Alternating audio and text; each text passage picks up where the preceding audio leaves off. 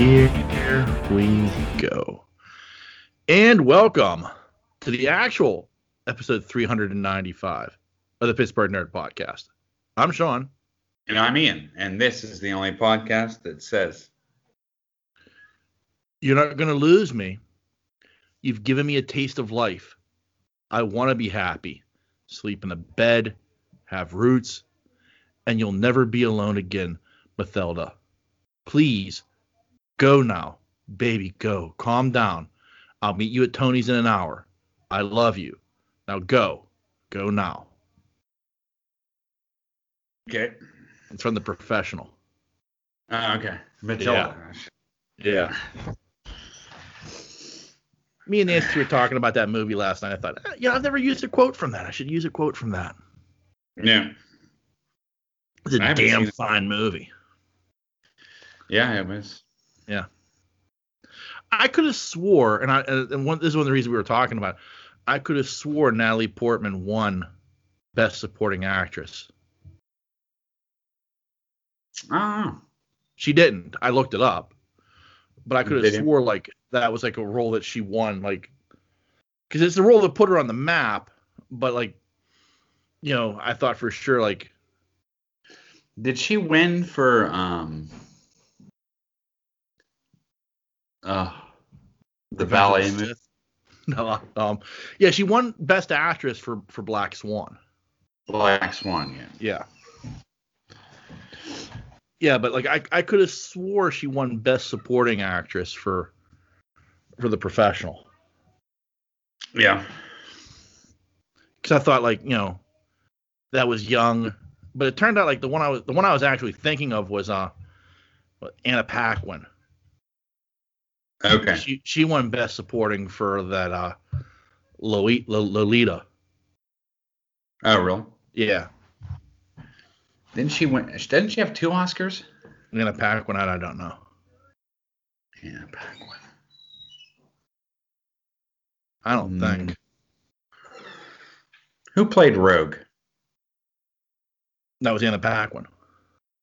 Didn't she win for the piano?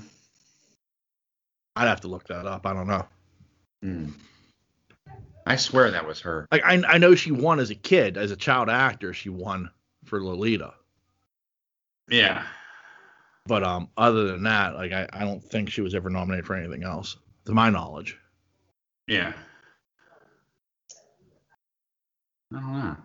I don't either. So how are you, sir? Pretty good. Yeah.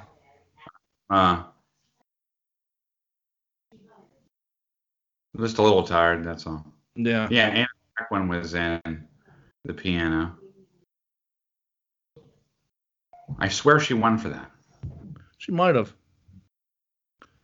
I know that won all sorts of awards, if I recall correctly, or at least nominated. What's that? She may have at least been nominated.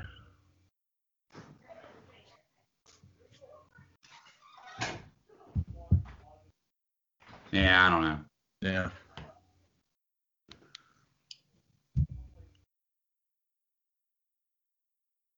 So how much fun? Oh, they're looking at Anna Paquin. No, I was looking. Natalie Portman won Best Actress for Black Swan, Best Actress for Jack nominee, and she was nominated for Best Actress for Closer, and she won for Black Swan. But Anna Paquin, I swear she won an Oscar for the piano. Yeah. Supporting. I don't know. It's been a long time since I've seen that movie. Yeah. But I'm good. I am scheduled to get my COVID vaccine. Are you? Yeah. Coming up January 2nd. Yeah. So I got to wait a little bit, 10 days or something like that. But whatever. Nervous? Nah. Okay. I'm not. I mean, people are having reactions. If I have a reaction, I'm at a hospital anyway. Yeah. Yeah, I understand that. I just, I think the big one is the people who are like having the Bell's palsy reaction. Yeah. How many have had that? Not many. I mean, it's a small percentage, but still, I mean, that's. I'm not saying it's going to happen to you, but Like if all the side effects I've heard, like the people who are having like Bell's palsy, I'm like, oh, fuck. Yeah. You know. Yeah. Yeah, but I didn't know if you had gotten it already or if you were going to be scheduled for it. No, I'm scheduled. I just got the email 2 days ago. Yeah. Some people are getting it. I think they're spacing it out. Yeah. A little bit. I think reason being just in case you do have symptoms. Or people do have symptoms or aren't able to work. I think they've spaced it out. Yeah. For, a good bit. Yeah. So yeah, I chose to do mine on a Saturday. Yeah. Which I'll go in for. But I thought that would be best. Yeah. That way, if I do get, flu-like symptoms or something like that, then I'll have a couple days to recover before I have to go back to work on Monday. Yeah. So yeah, because that's one of the side effects too. Yeah. Anaphylaxis is rare, but having flu-like symptoms or COVID-type symptoms with it is, part of it. It's just like the flu vaccine. Some people swear they get the flu from the flu. No, they don't. They're just having a reaction to the actual flu vaccine. Right. It's not a live virus. You know what I mean? So, right. We'll see. Yeah. I'm going to get it regardless. Right. Yeah. I mean, in your position, you're going to be required. I feel like I have to. Yeah, I'm not required. They're not making us. Really? Oh, okay. I figured they would be. No. It's voluntary. I think it's voluntary because they don't have a lot of vaccine for now. Yeah. But it's voluntary. You have a choice on whether you want to take it or not. So. Now, is Lisa in line for it as well? Because I mean, while she doesn't work in your company, she does also work in the healthcare field. Right. She, I think, got a letter today. So I don't know exactly what that said. Yeah. I know they're choosing to be vaccinated. Lisa should be up. Her 90 days should be up now. Yeah. So she's probably okay to get the vaccine if she chooses to. I'm pretty sure she will. So. Yeah. But people have to remember, though, I want to make this statement. They can get the vaccine, right? Mm-hmm. But that doesn't mean you can't carry the virus. Right. It'll eliminate your symptoms. Right. You know what I mean? But you can still be a carrier, I think. I'm pretty sure, of the virus itself. Right. So you can still pass it on to others.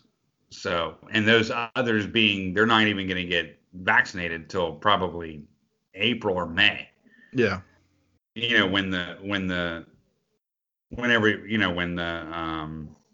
What am I trying to say? The general public. General population are up for their vaccines. You can still carry the virus. You know what I mean? Yeah.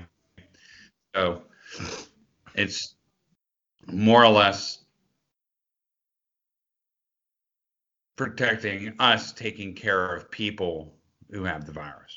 Yeah. You know what I mean? Right. I know my company's like in no hurry. Yeah. Like I honestly believe they prefer I just stay working from home. Yeah. Yeah. Because I think it's a situation where they're figuring out this has worked for the most part. Like 95% of the people in my call center are not in the call center right now. Right. And they're still like the call volume is being handled. So it's like, why are we paying rent for this giant facility? Right. All that overhead. Right. When we can condense the offices to a smaller facility. Right. Have an area for training and then just send people home. And I think I'm willing to bet from what I've heard that is probably what's going to end up happening is they're going to just tell me, yeah, we're not bringing you back. You can just stay there. Right. you know. Yeah, I mean, I get it. Yeah. Yeah. Because the work I do, like, there's a lot of people who are working from home where it's actually probably easier to work in an office. But the work I do, it doesn't matter. You know what I mean? Right. So, I don't know. I'm you know, I'm intrigued to see how this all plays out. I'm not worried about it. But, yeah. No. So anyway, I do gotta tell you. What's that? Yeah, that's where I stand. Yeah. I do gotta tell you, I had some amazing fucking pizza last night. Really? Yeah. I ordered from Rockaway Pizza here in White Oak. Rockaway. Yeah. Okay. Now apparently this is like some legendary place that existed before, and now they're reopening. Okay. Okay. Because like I'm on a Facebook group, about the White Oak community, and when this place announced that they were opening, people were going ape shit. Like, I can't wait. And like the day that they opened about 2 months ago, and the day that they opened, they had to put on Facebook that they had sold out. Like, they opened at noon, and by 5 they were sold out. Really? Yeah. Like, they had no more dough. Like, holy fuck. Yeah. So I waited a couple of months. I figure I'll wait till the excitement dies down a little bit, and then I'll order. And we ordered 2 pizzas and an order of bacon knots with artichoke sauce. Okay. Now, I did not try the artichoke sauce. Nancy did. The bacon knots were fantastic. Okay. Like, I mean, it's dough, it's bread, but like the bacon inside of it was magnificent. Okay. And then like Nancy like fell in love with this artichoke sauce. She's like, I wonder if this is homemade. I'm like, I bet it's homemade. I bet that's made in the facility. Yeah. But I just had a pepperoni and sausage pizza. Uh-huh. It was the pepperoni cups. Oh. And then the sausage, it wasn't crumbled. It was sliced. Really? Thin slices of sausage on there. Uh-huh. Oh, it was so fucking good. Was it good? It was. They don't have sizes. So you get an 18-inch pizza. Oh shit. Yeah, an 18-inch this 18-inch pizza cut into 8 slices. And that with the 2 toppings was $20. Okay. And Nancy got an artichoke pizza. Uh-huh. I got the website here. Let me pull this up here.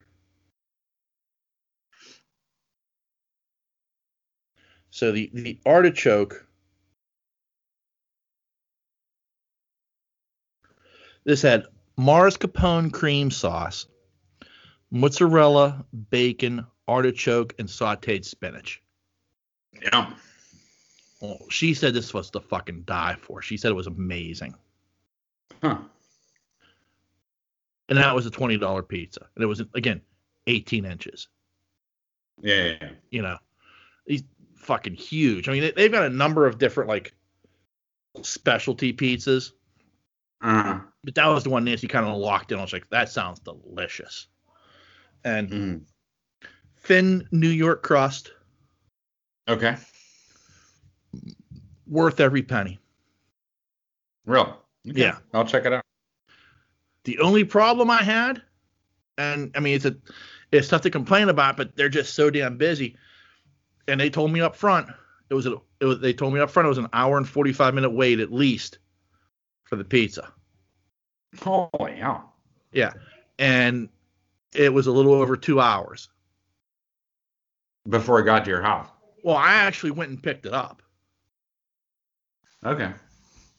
Because I had to reshovel the front steps. I hadn't done that.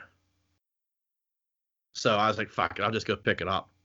And even to pick it up, like, And they had some very stringent protocols. Like they texted me 15 minutes before the pizza was ready. Okay. And then they said you'll receive a second text telling you that your food is ready, and you are not to enter the building until you get that second text. Wow. Well, I mean, hey, I respect that, you know. Well, they're trying to stay open too. Right, exactly. And when I walked in there, I walked in there like a little after 8 o'clock at night, and they were still banging out food. Yeah, good. Like, you know, these guys. I'm glad. I want to see small businesses survive. Right. You know. I mean, and it's tough opening up someplace, especially like, you know, especially a pizza shop in this area, but especially this time, you know, in this crisis. But they were just crushing. And I mean, like I said, it was a little over 2 hours for my food to be ready. That's good. Yeah. I ordered from. Usually we do, you know, when we do order out, we haven't been ordering out a lot, but we have been ordering. Like we usually do local. We try to support local, not necessarily pizza shops, but like businesses of Pittsburgh. Yeah. Like we'll do noodles and stuff like that, Thai food, you know, all that kind of. And but I had a hankering the other night for I wanted fried flounder. Okay. I did. Yeah. And really the only place I can get fried flounder is Red Lobster. Yeah. So Lisa ordered, I can't remember what she ordered, some kind of shrimp something. Yeah. It was a family meal deal or whatever. Right. So anyway, she ordered all this shrimp, maybe 2 family meal deals. And I ordered my fried flounder, which you get family size sides, whether mashed potatoes or 4 bakers or whatever. Right. And then you get a vegetable. Yeah. And then your fish. And mine was $28. But I didn't eat the whole family meal. You know what I mean? Right. But there was enough pieces of fish there to feed 2 people. Yeah. You know.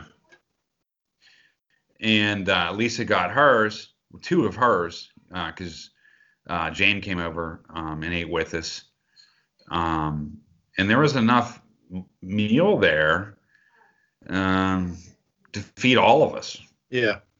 That's us 5 plus Jamie, 6. Yeah. And the bill was like, I don't know, $92. Yeah. Which is not bad for Red Lobster. You know what I mean? Not for 6 people. No, not for 6 people to eat. And there's plenty of food. Yeah. And there was, God's sakes. There was that much food. Yeah. You know, we were talking. I was like, well, you know, you're not paying for drinks. You know what I mean? Yeah. That's $50, sometimes $3 a pop. You know what I mean? Just for a soda. Yeah. So you multiply that times 6 people, you're looking at $20 just in soda. Yeah. And you're more inclined to get an appetizer when you're there. You throw in another 10. It's another $28. Then throw in maybe someone wants a dessert or a couple people want a dessert. Right. Or a side salad. You can jump up an extra 50 real quick. Oh yeah. Just going to the restaurant. You know what I mean? And so it actually saved us money by ordering in. Yeah. You know what I mean? Than actually going to a restaurant and eating. Yeah. So I thought it was pretty cool. You know who else hooks it up on the to-go stuff is Eaton Park. Yeah. They do. They have a crushing to-go business. Literally. They hook it up. I know,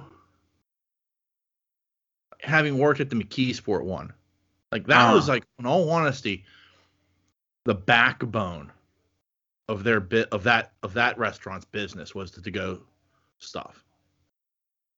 Yeah. You did good sales and people coming in and sitting down. Don't get me wrong, but that phone was ringing constantly for to-go orders. Yeah. You know, and I mean that was 20 years ago. Well, they put a drive-through in down there. Yeah, I know. Yeah, I've gotten breakfast there a couple times. Yeah, I've ordered breakfast and brought it back to the house. yeah. It's because I don't know why I was out that early. I can't remember. I don't know. I don't remember. But I was out early. It was like, I don't know, 8 o'clock in the morning.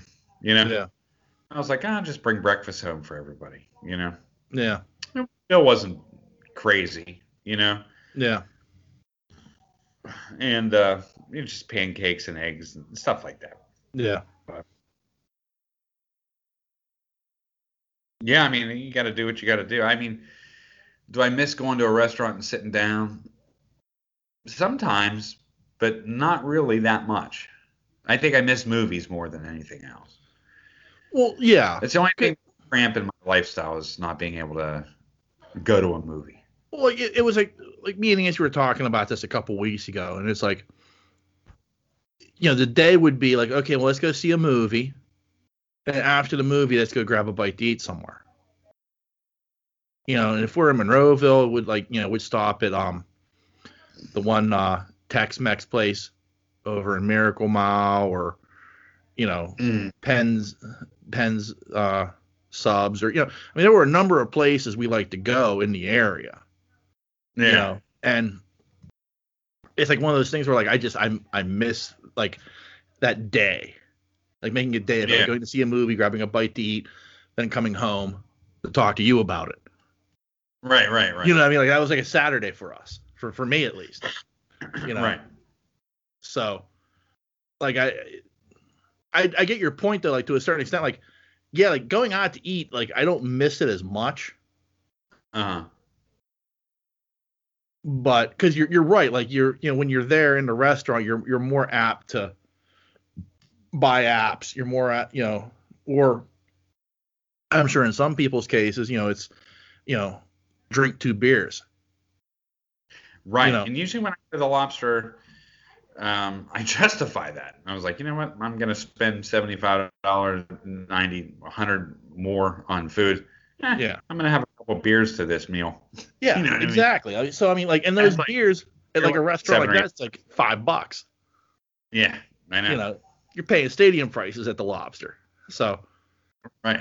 No, but I mean, everything tacks on so wickedly, Yeah. Oh, I mean, the biggest ripoff in the restaurant industry is drinks. Yeah. I mean, oh yeah, a soda in a restaurant. I mean, I think the markup is almost 500% or something like that for what they charge you for what it costs them. Like even if you get 2 refills, they're still making like a 500% profit. I know it's not. That's why they're willing to give you free refills on soda. Right, because they're making so much money from it. Because it's like 10 cents a glass. Right. And they're charging you $2.50. So. Right. I mean, that's. I'm not saying that's their backbone, but it kind of has a part to do with it because seafood's very expensive. I mean, to run a seafood house, period. Of course, they're chain. I know that, but you never see mom and pop seafood houses. Very rarely. You just don't. Yeah. In the South more you do. Because it's less expensive to run. Especially if you're near water. Yeah, I mean, the closer to the coast you get, the more likely these mom and pop places are to pop up. Like here in Pittsburgh, they don't pop up because it costs too much money to get fresh seafood. Right. And I mean, Jesus, I really can't think of. I mean, Woolies has their own restaurant in the Strip. Jesus, there's that other place we always go to. It's right down from Woolies. Can't remember the name of it. The Oyster House in Station Square. Yeah, the Oyster House is there, and then there's another place in the Strip that's been there forever. Yeah. I cannot remember the name of it. We go there every time Randy comes up here. We go there. Yeah. Because he gets lobster roll, and they sell. I'm sure they buy from Woolies too. It's right there. Yeah. But I mean, that's the thing though, is like, so someplace like here, the further inland you go, the harder it's going to be to run a high quality seafood restaurant. Sure. And it's just so expensive to run. Yeah. I mean, for overhead, especially inland, is just. Yeah. And you talk about food waste. That's something you don't want to waste. Exactly. But you want to have fresh fish. Let's face facts. Nobody wants to eat a Monongahela trout. No, they don't. Yeah. Yeah. If I got to ask what river this came out of,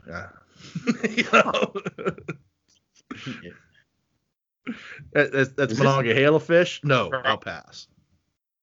Is this a mountain trout or a mountain of mud Yeah. sewage? I want to know. I'll have the prime rib. Yeah. Where was he birthed? Yeah. So, yeah, I miss catfish. What part of the Yawk? Right. So yeah, I miss that. Yeah. So anyway. Oh, so yeah. Didn't really do much. I started watching The Expanse again. Yeah. The new season. I got 2 episodes in. Watched Discovery. That was pretty good. Yeah. Enjoyed the snow. Oh yeah, our winter snow. This is the first snow we've had in like fucking 4 years. To any amount. Yeah. Yeah, I mean, it was a good 12 to 18 inches depending on where you were at. Yeah, I think we got about 9 here in Glassport. Yeah. Maybe 10. Between 8 and 10. It's hard to tell, but yeah. I just can tell by one of my parked cars that it's pretty high. Yeah. Yeah. Well, like, trust me, like that, like it was like one of those deals where I'm like, you're hearing about this, like, big major winter storms coming our way. And I'm like, get the fuck out of here, like, because it's been 4 years since we've had anything. Like, you get one great storm like once every 10 years or so, and it's like, so you get like I don't want to see it becomes that thing, like, 'cause especially when you hear like, well, it's coming up the eastern seaboard. Well, 99% of the time the Allegheny Mountains cut that shit off from us, so we don't get it, but right, and I'm looking outside, I'm like, look, it's snowing, okay, whatever, a little bit of and that was like at like noon. And like right. At 3:00, I looked outside. I'm like, oh, that's significant. Like, it was pretty neat just walking in it. Yeah, I mean, I had this fleece on. I went outside for literally not even 10 minutes, and I was completely covered in snow. Yeah, I felt like I was up in the mountains. Like I was completely. You could barely see any black on this fleece at all. Yeah. I was completely covered in snow. And I wasn't even out that long. Yeah. It was coming down pretty furiously. But there was a lot of fucking snow. I took the girls' sled ride. Wow. Like, I was amazed because like I ended up like I had to shovel the walk twice. Yeah. On, what was that, Tuesday? When it hit us. And then I Nancy came home. She got home like she got out of work at 8:30. She got home around 9:30. And she parked in the front. Like when she got home, she's like, I've had enough. I just pulled into the front. And I went and I turned her car around so it was pointing down the hill. Yeah. And then I cleared out like in front of her, like right in front of the tires. So like should have like something to grip onto to get started. Yeah. Yeah. But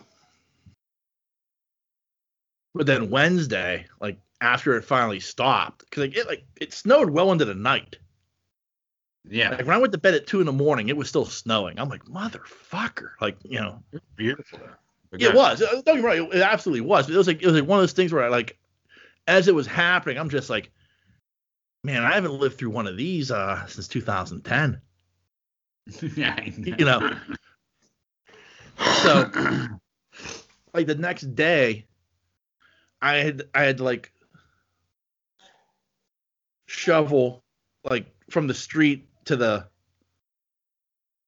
front steps and like all the way like to the front steps for the mailman. Yeah. And then in the back I reshoveled and salted all that. And then I cleared out Nancy's parking spot. Yeah. So, but I mean, luckily, like I was able to do that with relative ease. Yeah. Like it wasn't That's it wasn't like heavy snow, but it was heavy, if that makes sense. It was a wet snow, though. It was, For sure. but it was light enough that like I shoveled it. I don't get me wrong. Like when I was done, I was a sweaty fucking mess just because I'm fat and out of shape. But like I was able to move it with relative ease. Like my back, like I wasn't throwing out my back doing it. Right. You know, I've had other snows. Like, good. Like I remember like the 2010 one. Like that shit was heavy. Like trying to shovel that shit out was really difficult. But there was so much of it. Yeah, there was. Yeah, I mean that was the year like they were plowing the roads and not getting down to the blacktop. Like you were actually driving on the snow. Yeah, it was packed so hard. Yeah, and you couldn't drive through it because there was so much snow that you were just pushing snow. Yeah, you couldn't drive through it unless they plowed something. It was crazy. Yeah, that was a good 18 to 20 inches that year. Yeah, it was huge. Yeah. Or more. I mean, that was a lot of fucking snow. Yeah.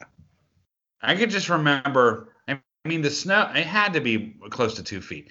Because, I mean, like, I can remember the snow coming up to the hood of my car. Yeah. Because they carved a path by Mom's house.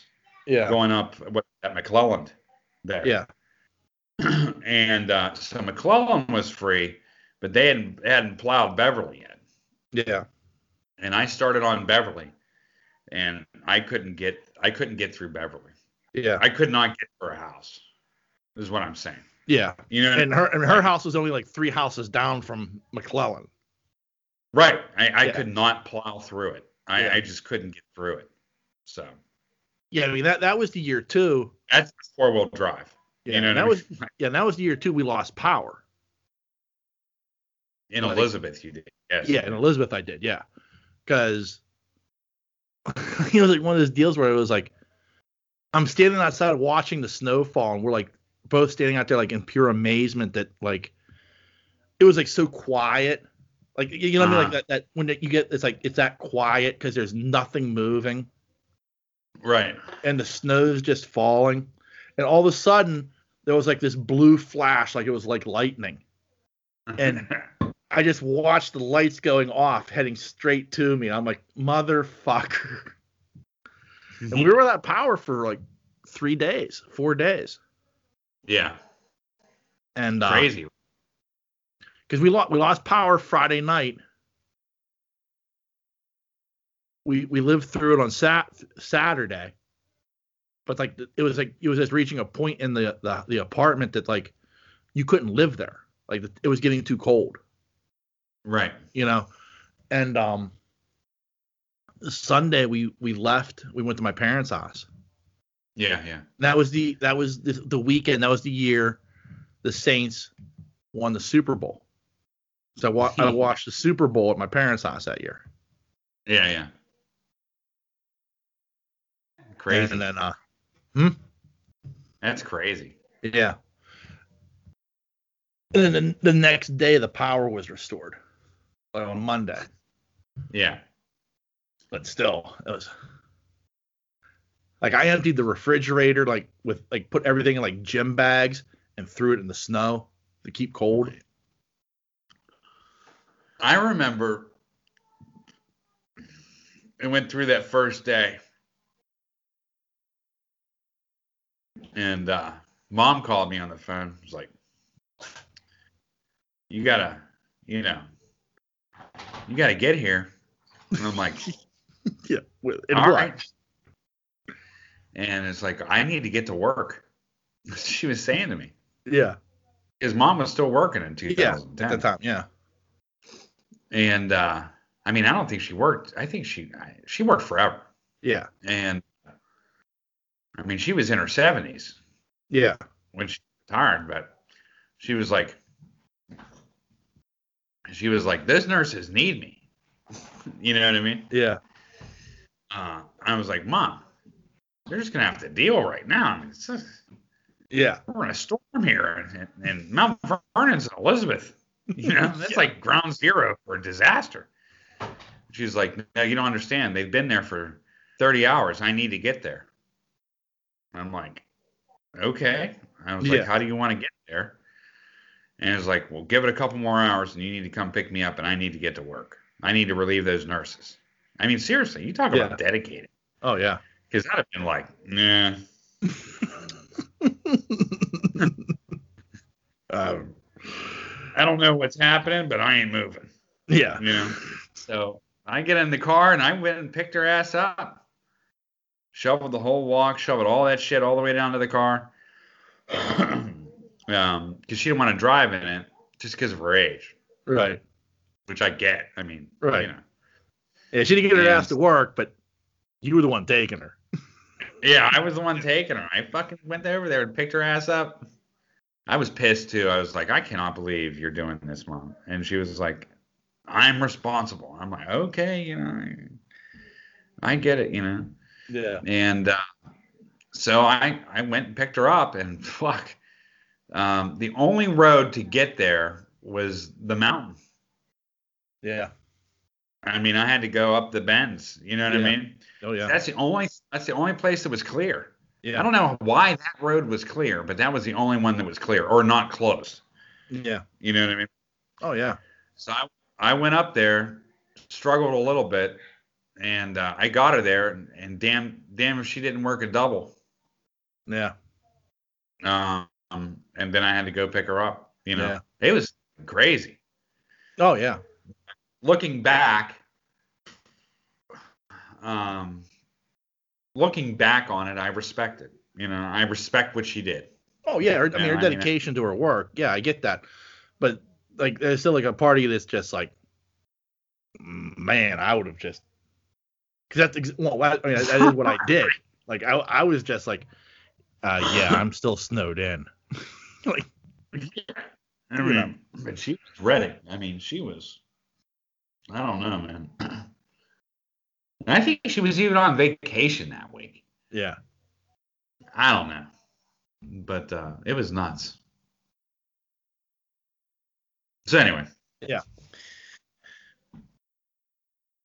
So let's just get to the main event.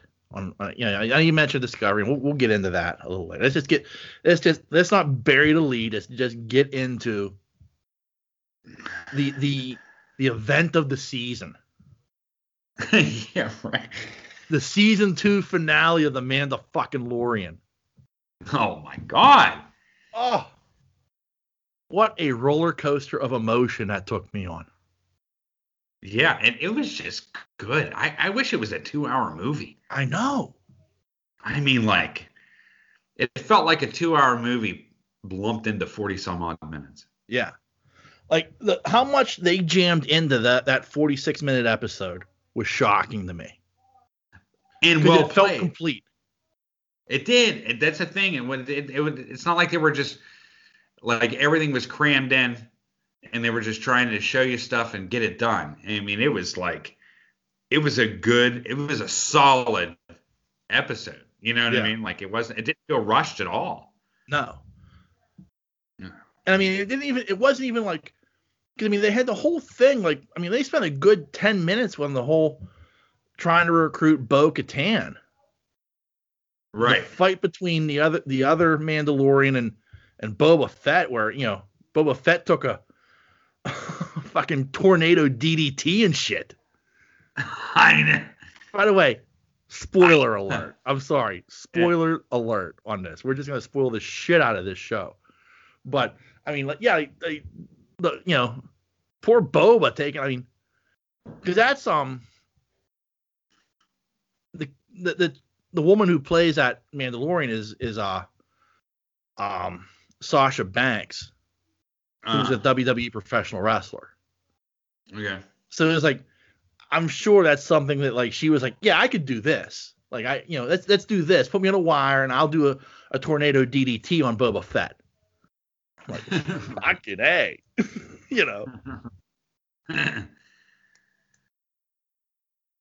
It looked good though. I mean, like, yeah.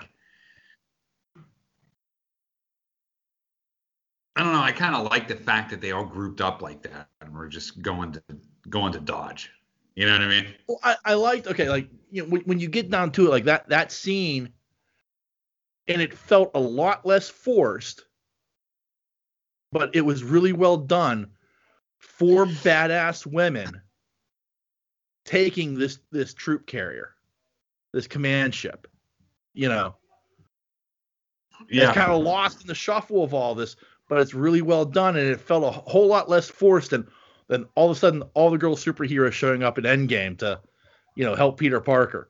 No, like this was like these 4 women came out just shooting shit. Yeah, I didn't even think about that. Oh yeah, because I did. Like I had this moment where I was like, is that just four women? Fucking A right. Yeah. Girl power. Yeah. But I mean that's just. I like battle. I like his battle with the Dark Trooper too. Yeah, that was cool. Yeah, that was pretty badass. I mean, like it was a wicked fight. I like that fight. The fight with Moff Gideon was really badass. Oh yeah. Yeah, dude. Yeah, I mean that was. I mean, like there are a lot of badass moments in this show. Right. But none. Oh. None. Okay. I couldn't believe it. Okay. What did you think when the single X-Wing showed up? What were you thinking? I thought, well, it's an X-Wing, right? And I thought probably Jedi. You know what I mean? Some kind of Jedi's coming. At first, I thought it was just like backups. And then when she said that, I was like, nah, it's not going to be backups. It's just one person. It's going to be a Jedi. Then I saw the Jedi and I was like, it's almost like my mind was sort of like, I don't want to believe it. It can't be. I thought maybe it was someone from the series, from the cartoons that I didn't see. Mm-hmm. But then I saw the black, and I was like, I fucking can't believe it. I'm getting chills talking about it. I was like, I can't believe it's him. I think I refused to believe it the whole time because they kept it very masked. I mean, like, all you saw was the Jedi taking down some fucking, some really good saber battle. You know what I mean? Like, like that was some epic saber shit that was going on with those robots. Seriously. Force user. I mean, what I found interesting the most was the crush move. That's straight Vader right there. Yeah. And you know what I mean? Like that's fucking Vader. Yeah. But I respected the whole thing. And then when it was him, I was like, fucking hands down. When I saw the saber come out to the side like that, and first of all, it was green, and I was like, it's a green saber. I cannot believe it's him. But if it could be, you know what I mean? And then it just happened, and I was like, oh my goodness. It was unbelievable. I went back and watched it again. Yeah. I went back and watched the saber part again. Yeah. From remember the X-Wing came up. And the suspense they put into this was incredible. And they knew what they were doing because you heard the beeping of the elevator. Yeah. That was key. I mean, beeping of the elevator, waiting for it to open. Yeah. You know what I mean? I was like, damn, son. That's some good shit. It was so good. That's my take. When the lone X-Wing showed up, I thought it was the old guy. Like we had seen him in a couple of episodes. Yeah. That one X-Wing fighter pilot. I thought, the fuck is this dude gonna do? And I'm thinking, well, maybe he's got, other X-wings coming behind him. But like when it docked, I'm like, the fuck? Like I honestly, I'm like I was like thinking like, what the fuck is going on? Like, what's one X-wing fighter pilot gonna do in this situation? And then then I saw him, and I'm like, was that fucking Red One? Was that I'm screaming this at the TV? Was that fucking Red One? Was that fucking Red One? And then when like I got the confirmation, like, because like you see the black cloak and everything, and I'm like, oh my god, he's so badass. But when like I'm like, it's gotta be Luke, it's gotta be Red One, it's gotta be Luke, it's gotta be fucking Luke.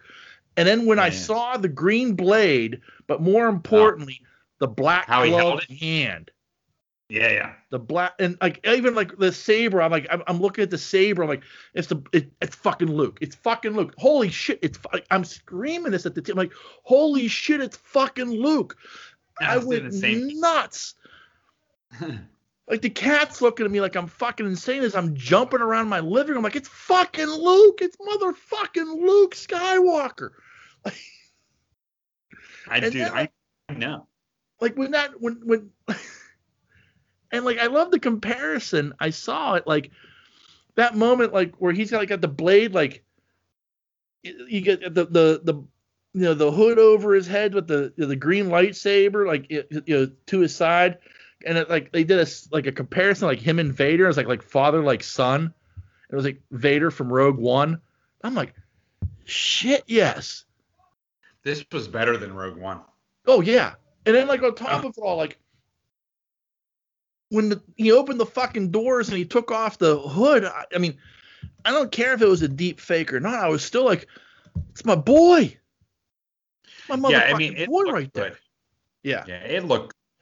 I didn't really have. He was still in the black too, which I fucking loved. Like I was like, that is so badass. I know, still in the black. He wasn't wearing Jedi robes. He was still black Luke. I was like, black suited Luke. Like, yes. And then when R2 showed up, I started rolling a tear.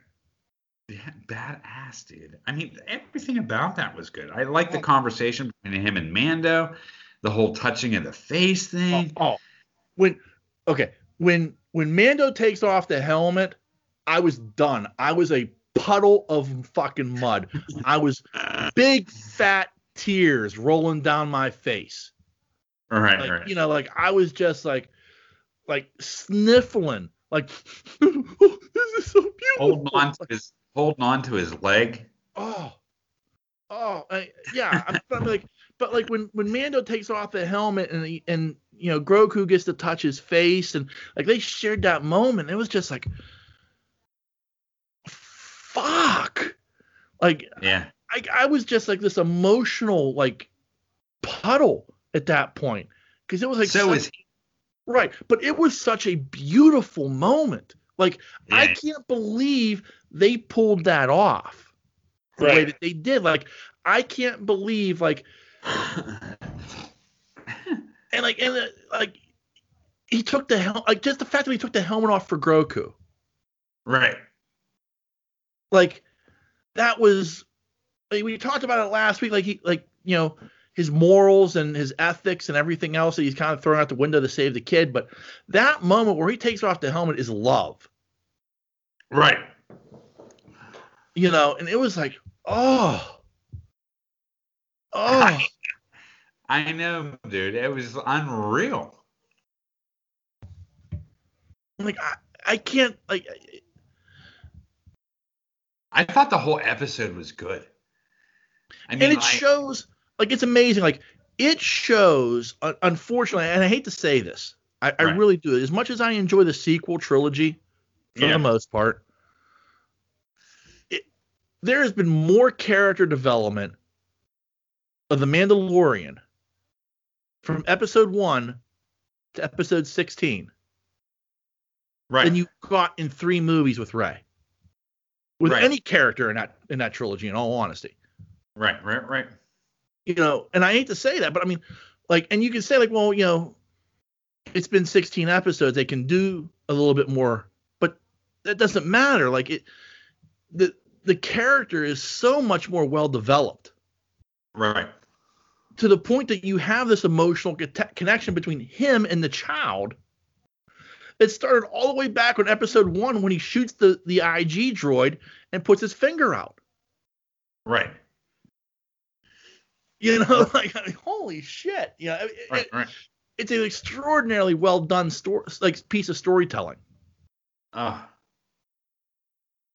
Just unbelievable. That saber shit that went on, that's what I wanted from the last movie. Yeah. And that's what should have happened, in my opinion. Yeah. I've said this before and I'll say it again. Luke should have never went out like that. Ever. I mean, I understand that. I understand why. I mean, I get it. But Skywalker, to me, I don't know.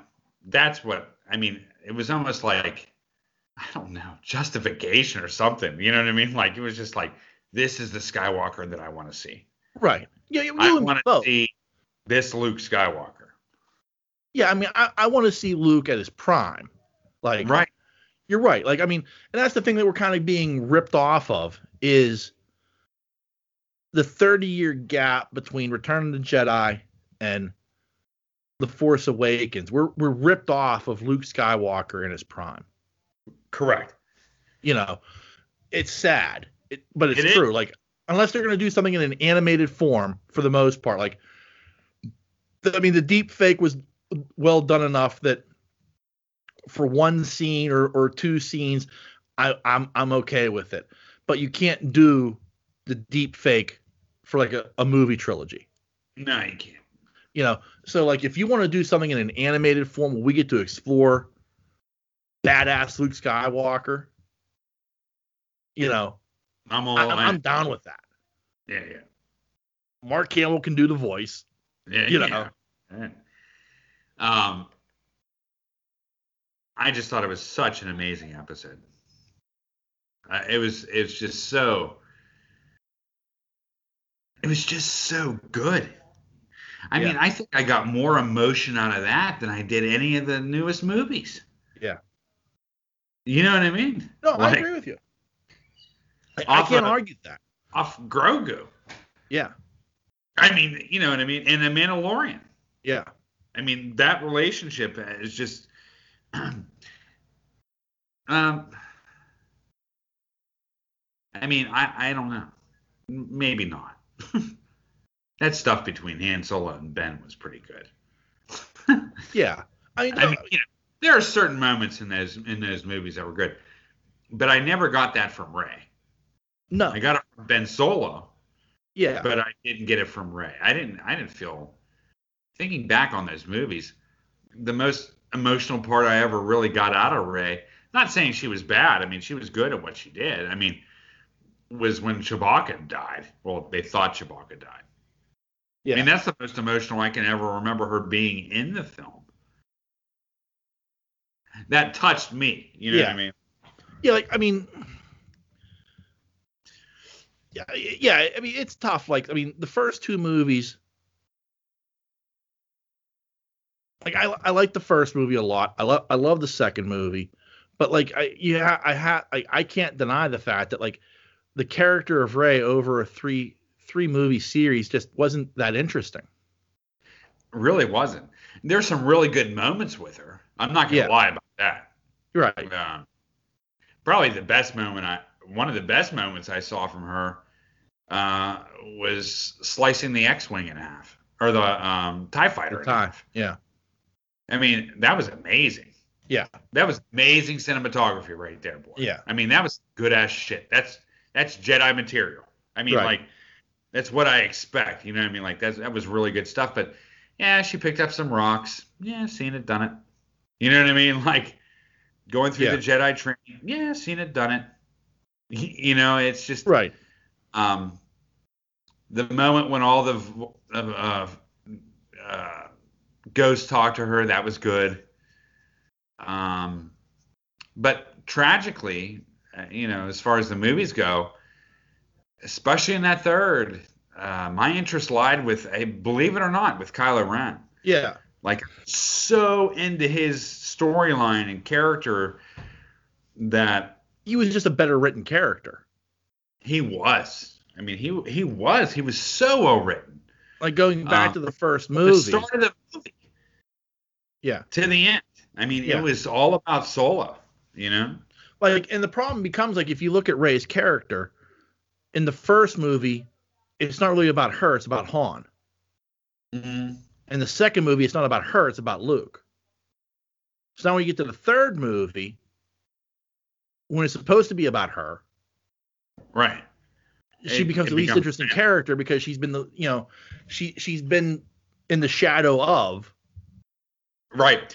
And when it got to her parent, you know, what her parents was, I didn't even care. Yeah. You know what I mean? Like, I was like, well. Just another, you know, footnote. I mean, I didn't even care. I mean, I liked the actress, and I thought that she did well at what she did.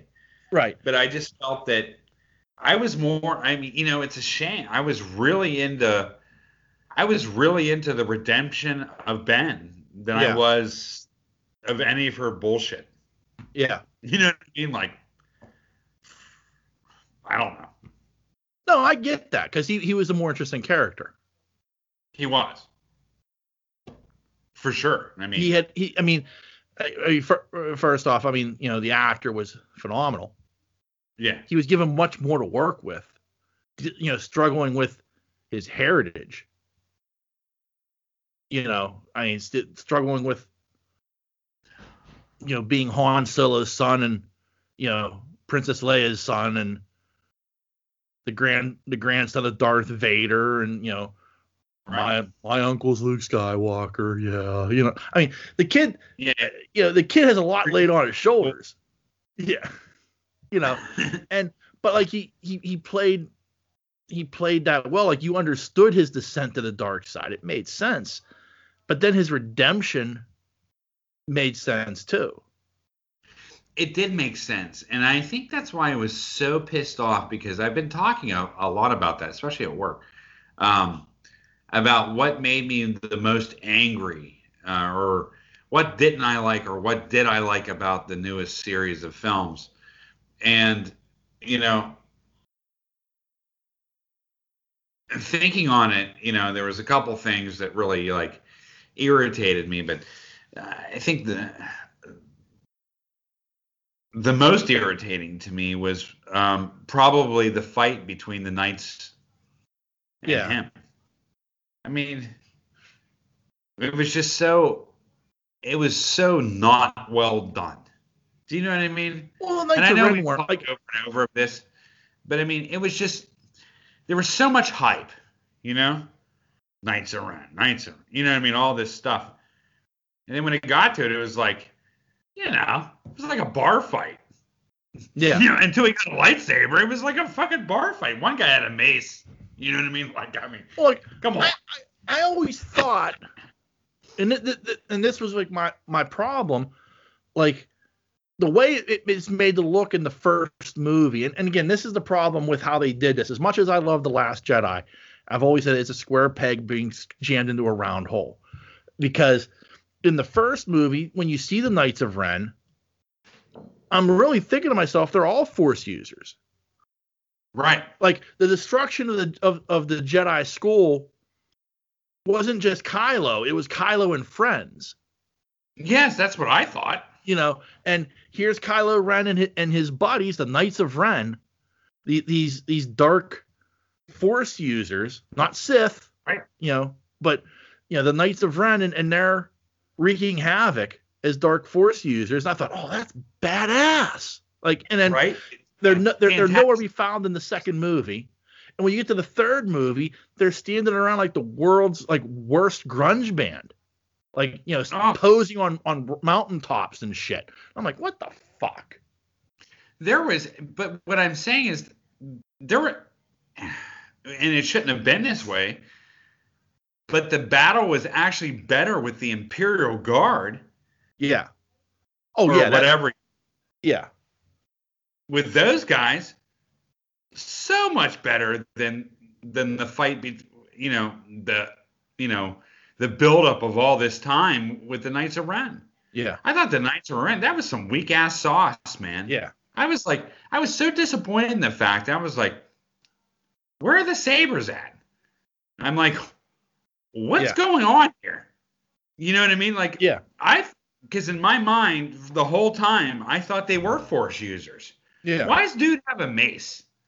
Yeah. You know what I mean? Like, why does he have a hammer in his hand? Yeah, I mean, what the fuck is going on here? They should have sabers. I mean, they are the Knights of Ren. I mean, I expected this conglomerate of these people that were Force users ready to go to battle.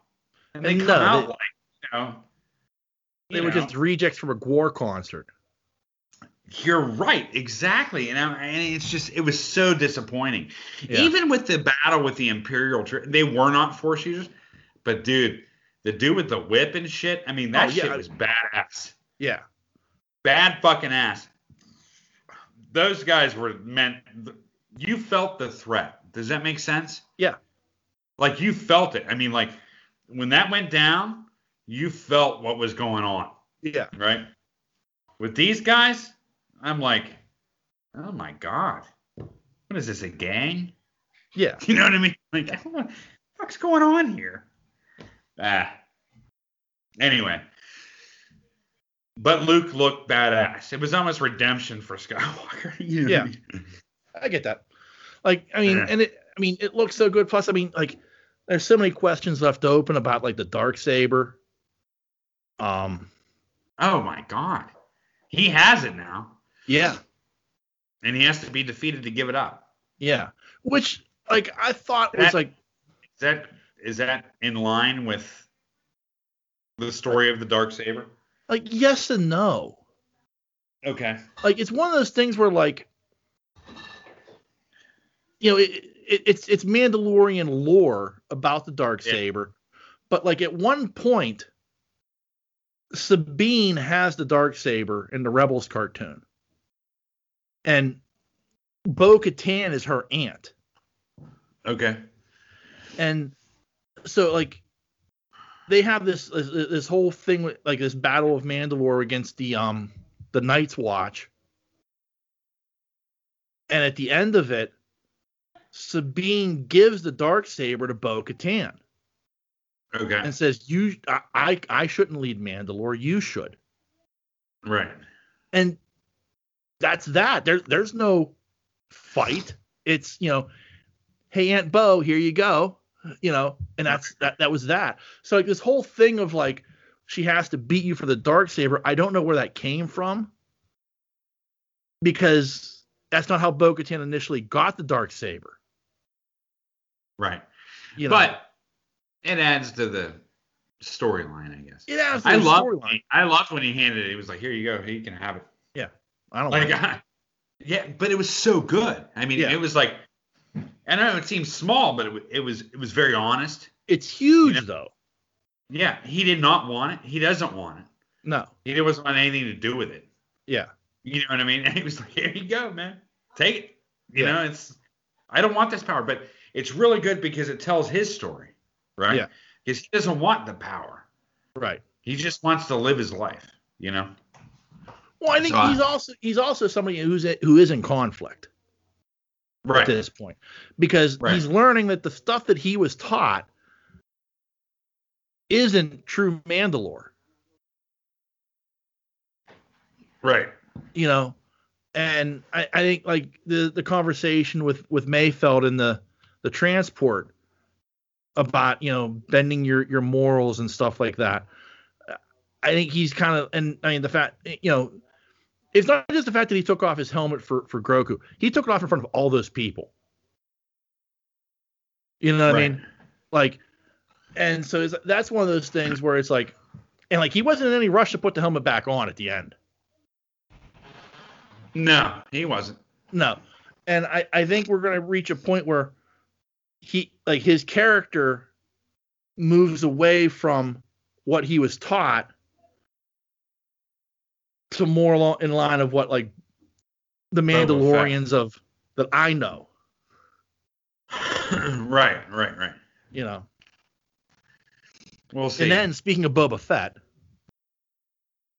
Oh, That stinger at the end, man. that was good. Like I'm like when it came to that, because like everybody, like I saw online, like it wasn't spoiled, but I was like, you have to watch. There's a stinger. There's a stinger after the credits. I'm like, and I was gonna watch anyway because last season that there was the stinger with the Darksaber.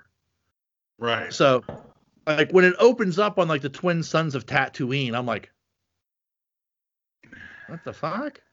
And when the camera pans to Jabba's palace, I'm like, that's fucking Jabba's palace. Exactly. That's what I said. And I was like, well, he has siblings. I mean, Yeah.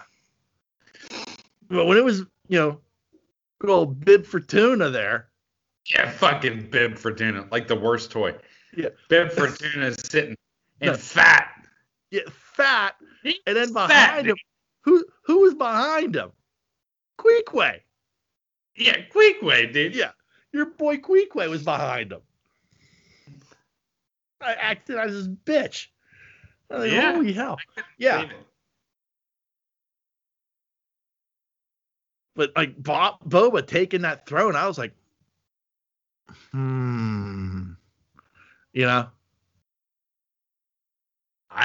Yeah, I know. I mean, it's interesting to say the least.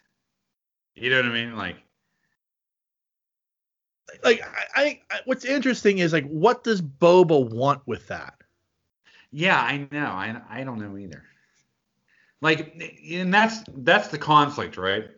Because Boba came across as this, I don't know, almost a mystic. You know what I mean? Like some kind of mystic. I don't even know what to, like, monk or something. He just came out. You know what I mean? Like it didn't seem like he was this, and all of a sudden he's taking the throne of Jabba the Hutt. It's just he was go there. He was like I always think of him as he was a gun for hire. Mm. And then when you get into like what little you saw of Jango Fett, it seemed to reinforce like, and even during the Mandalorian, it's like, I'm just a simple man making my way through the galaxy. Right.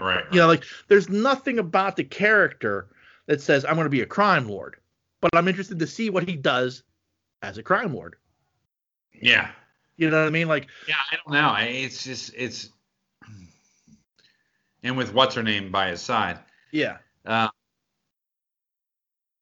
mean, I get it. I mean, yeah. Maybe that's his retirement plan. I don't fucking know. I don't know either, but like it intrigues me because like I want to see where that goes. Like, does Boba Fett have a list like of people that like, okay, next is Skywalker? Yeah. You know what I mean? Like, yeah. I need to track down Solo. Like, I also wonder, like, is there going to be like I need to find Han Solo. I need to track him down because he's the one who put me in that fucking pit. Right. Yeah, I know. Yeah. So like, there's a lot of like interesting like, and the best way to track down Han Solo would be to become this crime lord. All right. So, overall, I think it was a good way to introduce a Boba Fett series. Yeah. I think that, like, for a long time, everybody was talking, they're going to do a Boba Fett series and da-da-da-da. I was like, and we were all like, well, some of us were like, well, we don't even know anything about Boba Fett. I mean, like, who is Boba Fett? Really? And how can you make a series out of Boba Fett? And I thought it was like a push. I thought it was a push to create a Boba Fett series because that's what the fans wanted. But at the same point, I'm kind of like, I love Boba Fett. I mean, I do. I like the character. I like the background. I like the cloning. I like everything about him. But is he strong enough to support a series? You know what I mean? Like, can you get a Boba Fett series out of this guy? I mean, you know what I mean? And I think with the Mandalorian, in the past couple episodes, it's kind of built up to that. It's kind of like it kind of built into a hey, I kind of want to know a little bit. I want to know a little bit more about Boba Fett. You know, versus before was all we knew of Boba Fett seriously was Carbonite, Slave One, the nod in Jabba's palace. You know what I mean? Yeah. The rope wrap around Han falling into the Sarlacc pit. That's really it. I mean, you know what I mean? Like, Yeah. there's not much else we know of Boba Fett. I mean, from the series, from the movies. Yeah. So this gave us a little bit more. So it'll probably be pretty good. Do you understand what I'm trying to say? No, I do. Like I'm at a point where I'm at the point whatever they put out is good. So, I trust I trust Jon Favreau and Dave Filoni. I feel like these guys are the guys behind the scenes pulling this. I mean, clearly with the Mandalorian, I mean, it's clearly Favreau and Filoni, and I feel like they are smart enough at Lucasfilm to say, we need to continue with these guys. Yeah, but they're not doing the Obi-Wan series. No, they are. Are they? Are you sure? I'm positive. You better look it up. Because I didn't see any credits on their. When I looked up producers, they announced that Hayden Christensen was going to be in it. Huh? They announced last week that Hayden Christensen was going to be in it. Yeah, I know that, but when I went on IMDb to look up the Kenobi series, they're not mentioned anywhere in the thing. I'm not quite sure why, but I mean, Disney announced it at the investors meeting last week. I mean, they're going ahead with production. It's going to be an 8-episode one-shot series, and they confirmed that Hayden Christensen was reprising the role of Darth Vader. Right, I get that. I'm talking about Favreau and Filoni. Well, I don't know what their complete involvement is with that, but like, I feel like.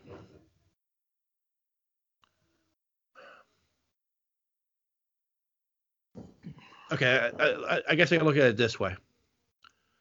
With Marvel, okay, they have Kevin Feige overseeing everything, but like for the longest time, it was kind of like Joss Whedon was the godfather of the Marvel movies, and when he stepped away, it was the Russo brothers. Right. You know what I mean? And I feel like that's who Favreau and Filoni are going to be. Okay. I hope. Particularly Dave Filoni. Like, I mean, again, like the thing is, Dave Filoni studied at the feet of the master. George was the one that pulled him in, made him the showrunner for the Clone Wars, put him in charge of all of that, and Dave Filoni freely admits, like, he studied at the master's feet. Right. And everything that he knows about Star Wars, he learned from George Lucas. Right.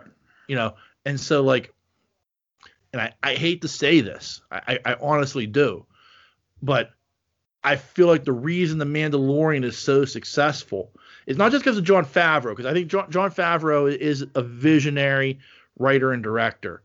And I definitely think that he understood the feel of what a Star Wars show should be. But I think Dave Filoni has a huge influence in all of that as well. And, I think he's the guy who needs to be the guy. Right. Because, one, he knows his shit. But two, I think more than anything, Star Wars fans 100% trust him with the product. Right. He's never put out a stinker. Right. Star Wars fans will tell you the Clone Wars is the best thing to come from the prequel era. Rebels is an amazing show and those were the two shows that he was the showrunner on. Those were his babies. And now moving to live action with The Mandalorian, you could see his fingerprints all over it. Right. So yes, I don't think he's going to be like show running Kenobi. I'm fairly certain, he's going to have an involvement even from a distance. Okay. And, with the other shows, like with Ahsoka, with Ahsoka, that's going to be his 100%. That, Ahsoka is his character, that he is going to make sure that character is done right. And I think it showed in the Ahsoka episode. Yeah. And with the other shows, like with the, Troopers of the Republic or whatever that other one's called, I could see that being a Filoni project. I guess this is a guy who is going to be the Star Wars guru going forward. He's going to be the guy that in 20, 30 years we're going to be like, thank you, Dave Filoni, for saving Star Wars. I hear you. And I'm willing to bet he's going to be working hand in hand with Patty Jenkins on that Rogue Squadron movie. Oh, man. So. And this also might be the reason why, as much as I want to see Rian Johnson's trilogy, I want to bet Dave Filoni's the reason why you haven't heard anything about that going forward. I am sure.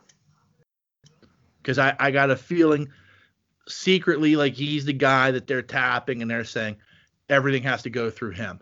And I'm sure Rian Johnson's probably like, I have my ideas and they don't mesh with his. So I'm willing to bet at some point we're probably going to hear that Rian Johnson trilogy is going to be put on the shitter. Yeah, probably. Yeah. Anyway. So.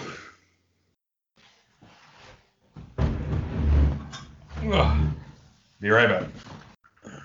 All right, then. So let's jump real quick. In the Discovery. You said you liked the episode? Yeah, I thought it was pretty good. Yeah, I liked it too. I liked a couple of little tie-ins. I mean, clearly the biggest one was the Guardian of Forever. Harkening back to the original series episode. Yeah. I also liked that, he talked about I went into hiding during the temporal wars, which is this interesting tidbit about that I want to learn more about. These temporal wars sound very interesting. Unfortunately, I'm watching Star Trek Enterprise, which was the genesis of the temporal wars, and it just doesn't cover enough. Yeah.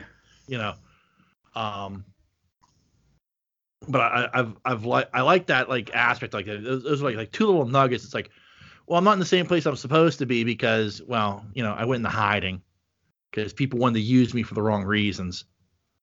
Okay, but I also liked that Giorgio had to be weighed. What the fuck do we do with you? Right. And I liked that, and I liked that it showed the progress her character actually has made. Right. I liked at the end, she was I still failed. He's but you tried. That's the difference. Yeah. Yeah, it was good. Yeah. It's a good episode. It was a very good episode. I liked it a lot. I'm at a point where I'm I get it. The big bad is the burn itself. Right. And it's so we're not going to find out what actually happened until the end. But, still, it's this. It is very weird. I guess, it's just, Pavlovian. You're just, you're expecting there to be a sinister presence, and there really may not be a sinister presence, but you know, still, it was. I mean, it's been a good season. I've enjoyed the hell out of it. Yeah, yeah. I like Georgia's character. Yeah.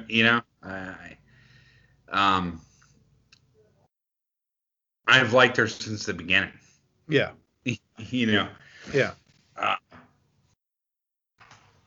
So it's kind of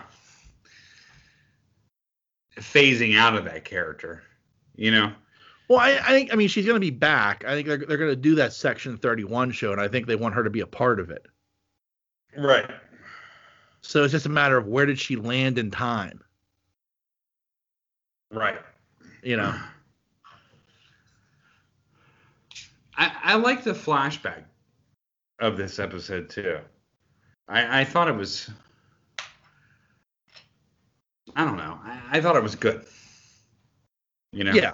I like seeing, for some reason, I like seeing the characters in those different positions. Well, yeah. I mean, the mirror universe is always fun to play with when it's done right. Right. And I mean, they really did it right that first season. Right. And so to kind of go back to it and to relive those events a little bit and knowing what you know, but to see Georgia try to change that because she's a different person than she was at that time is very interesting to me. Yeah, and I also appreciated the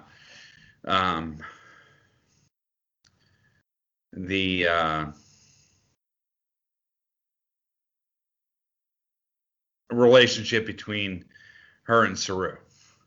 Yeah. In that time period. Yeah. Yeah, because again, I mean, that was a change in her. Right. But like, yeah, I mean, there was a lot that was really interesting about everything that went on, and like, I thought it was just a well done episode. Yeah, me too.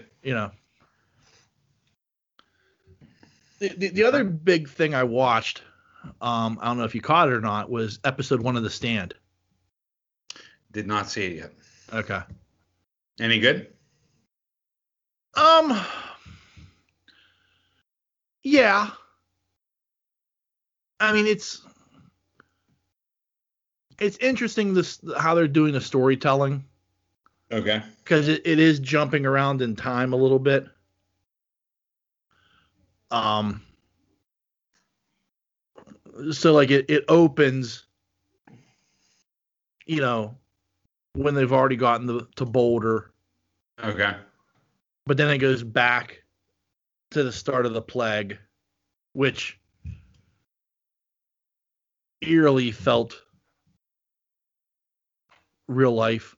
I was like, I don't like the feel of this at all. Right. But like I mean, it's been I haven't read that book in 30 years. I read it once, like in the early 90s. Okay. And I haven't watched the miniseries since it originally aired. So okay. like it's really like I remember certain things about it, but like overall I'm almost watching it very open-minded, not really knowing what's going to happen. Like there are certain things you kind of like, oh, okay, yeah, I remember that, and I remember this, and oh, okay, yeah, this character is fucking nuts. Like shit like that comes back to you. But for the most part, it's like I am watching it very, I guess in a way, fresh. Okay. Because I haven't, been exposed to the material in 3 decades. Right. I mean, I enjoyed the first episode. I'm very intrigued to see how this is going to progress. I mean, I know the ending because I remember the ending. Right. But I'm intrigued to see how the material gets treated, I guess. And okay. I enjoyed the first episode enough that, I'm going to watch the second. All right. I'll check it out. Yeah, it's worth it just because I think it's good. I mean, I was entertained by it. Like, I wasn't like flabbergasted by it. There is a great moment with J.K. Simmons. Yeah. Yeah, he shows up for a scene and, in typical J.K. Simmons fashion, just knocks that shit out of the park. Of course. But I mean, if you haven't watched it yet, if you're somebody who's like, no, I highly recommend it. I am intrigued to see what Stephen King fans think of it. Because I mean, they're so critical of like how his stuff is done in media. Right. And rightfully so on a lot of occasions because it gets fucked up. A lot. In all honesty, so like I'm intrigued to see like what I mean, I know Stork and Peacock are both big Stephen King fans. Mongoose is a big Stephen King fan. I don't know how long it takes stuff on CBS All Access to make its way to Ireland. Yeah. So but it was definitely worth a watch, and I'm intrigued to see where this all goes. That's cool. Yeah.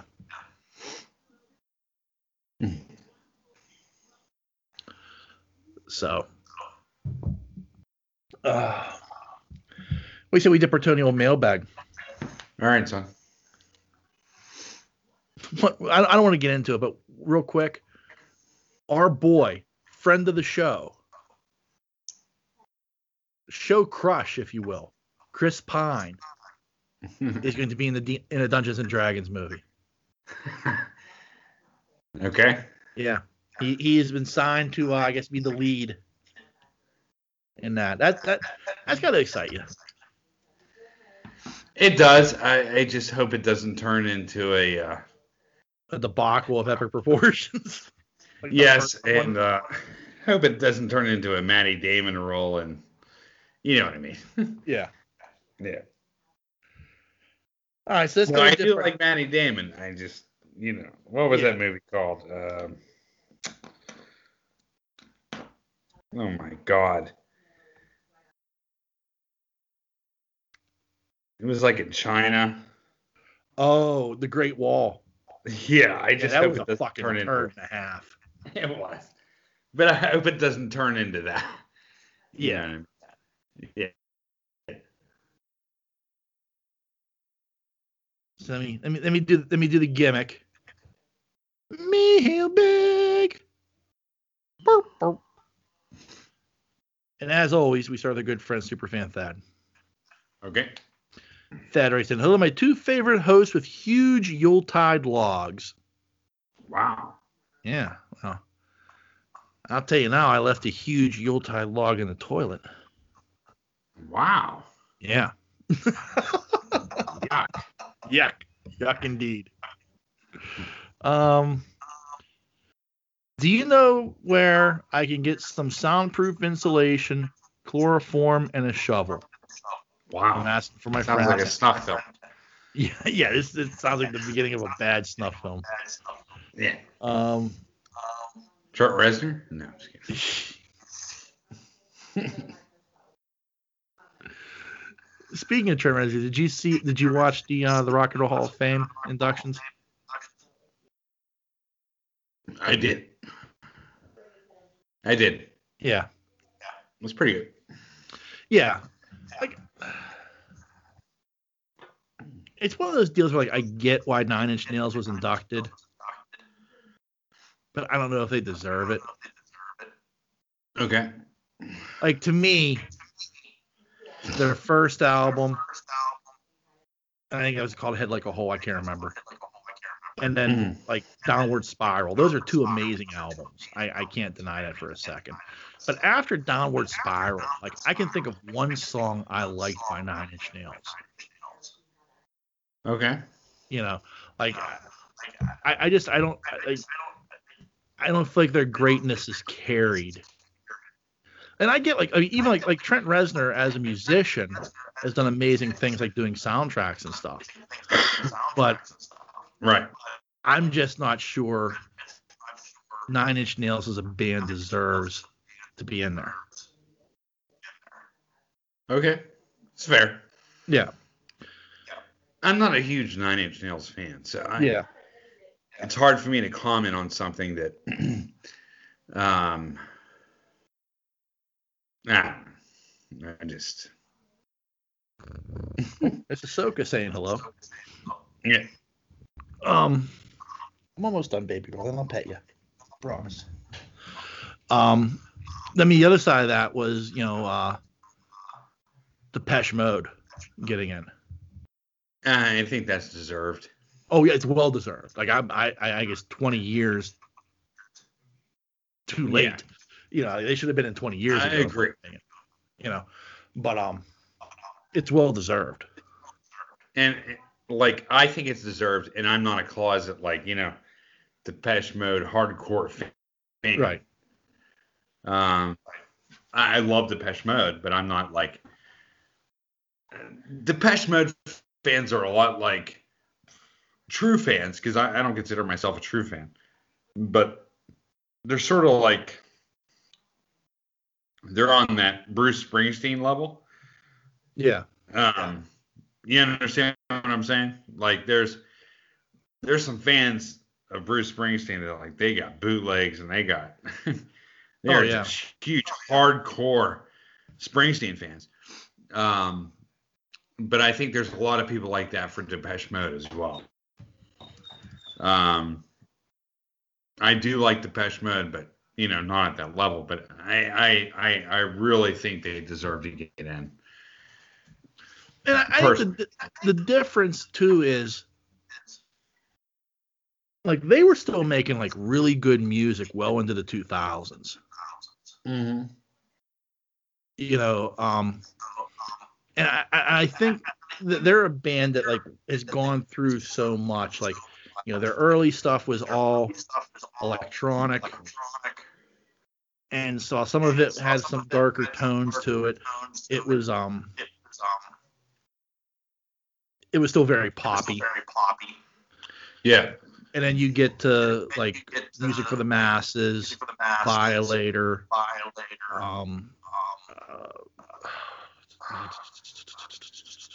what was the name of that other one? Songs of Faith and Devotion. Yeah. And it takes a much darker turn because like Dave Gahan was into heroin and shit. I mean, it was and that's what he was writing.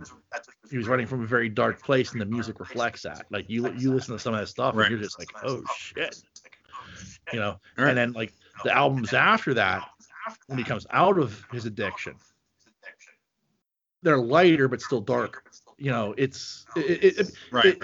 a very interesting band, and like I thought that like unlike Nine Inch Nails, I feel like their greatness is carried through the decades. Right. If that makes sense. No, I agree.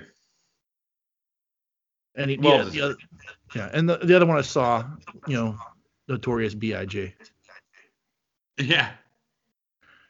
And it's like, I know I just said like Nine Inch Nails doesn't deserve it because they only had like 2 really great albums, but Biggie was cut short. Yeah. And you listen to that first, it's like interesting. Like you listen to his first album. I mean, that's NWA level talking about the life on the streets. Yeah. And you get to the second album, and he's like, well, I got money. I got everything I want in life. I can't write about that shit anymore. And that second album is completely different. Right. It's much more about like living the high life, and like you're like, holy shit, okay. You go on, Biggie. But talk about a smooth operator. Yeah, he just had that voice. Yeah. He did. There's certain people in that world that have that voice, like Chuck D, Dre, Snoop, even as weird as it sounds, Eazy-E, Ice Cube.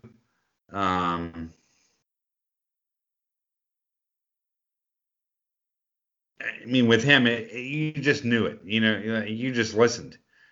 You know, like he had his. How do I explain? His artistry was good. Right. You know what I'm saying? Like it was definitive. I mean, it told a story when you listen to his music. And the thing I often wonder, and it's like the Buddy Holly question.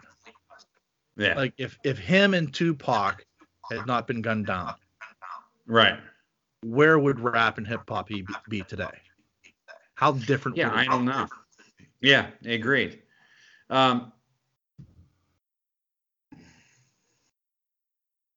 As far as for myself, as far as listening to rap and stuff like that, I always preferred Biggie over Tupac. Right. I mean, you know what I mean? I love like, them both. Like, I mean, I enjoyed both of their music. You know, and they're different. They're different styles, but like these were two guys who were absolute forces in the rap industry, in the game. Sure. And like, you just have to wonder, like, what would their influence have been going forward? Right. To like, rap is completely different now than it was back then. You know, it's a completely different genre. It's you know, it's a weird thing, like how it's evolved, and you wonder what that evolution would have been like had they survived. Right.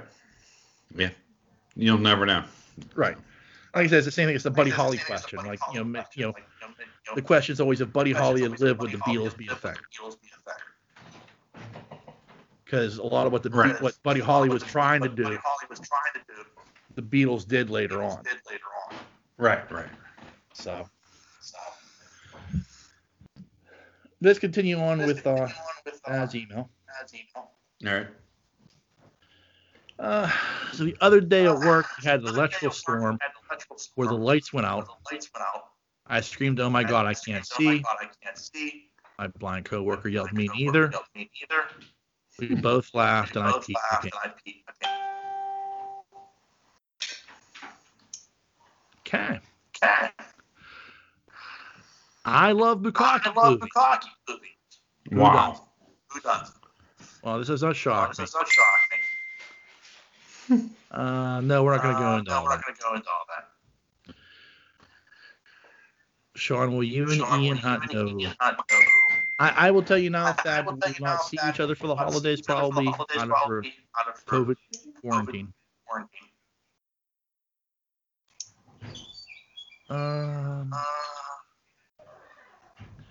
No, not going to get into that. Or that. All right, time to go. Platypus and I are playing Planet Coaster today. I am making a part called Rosswood.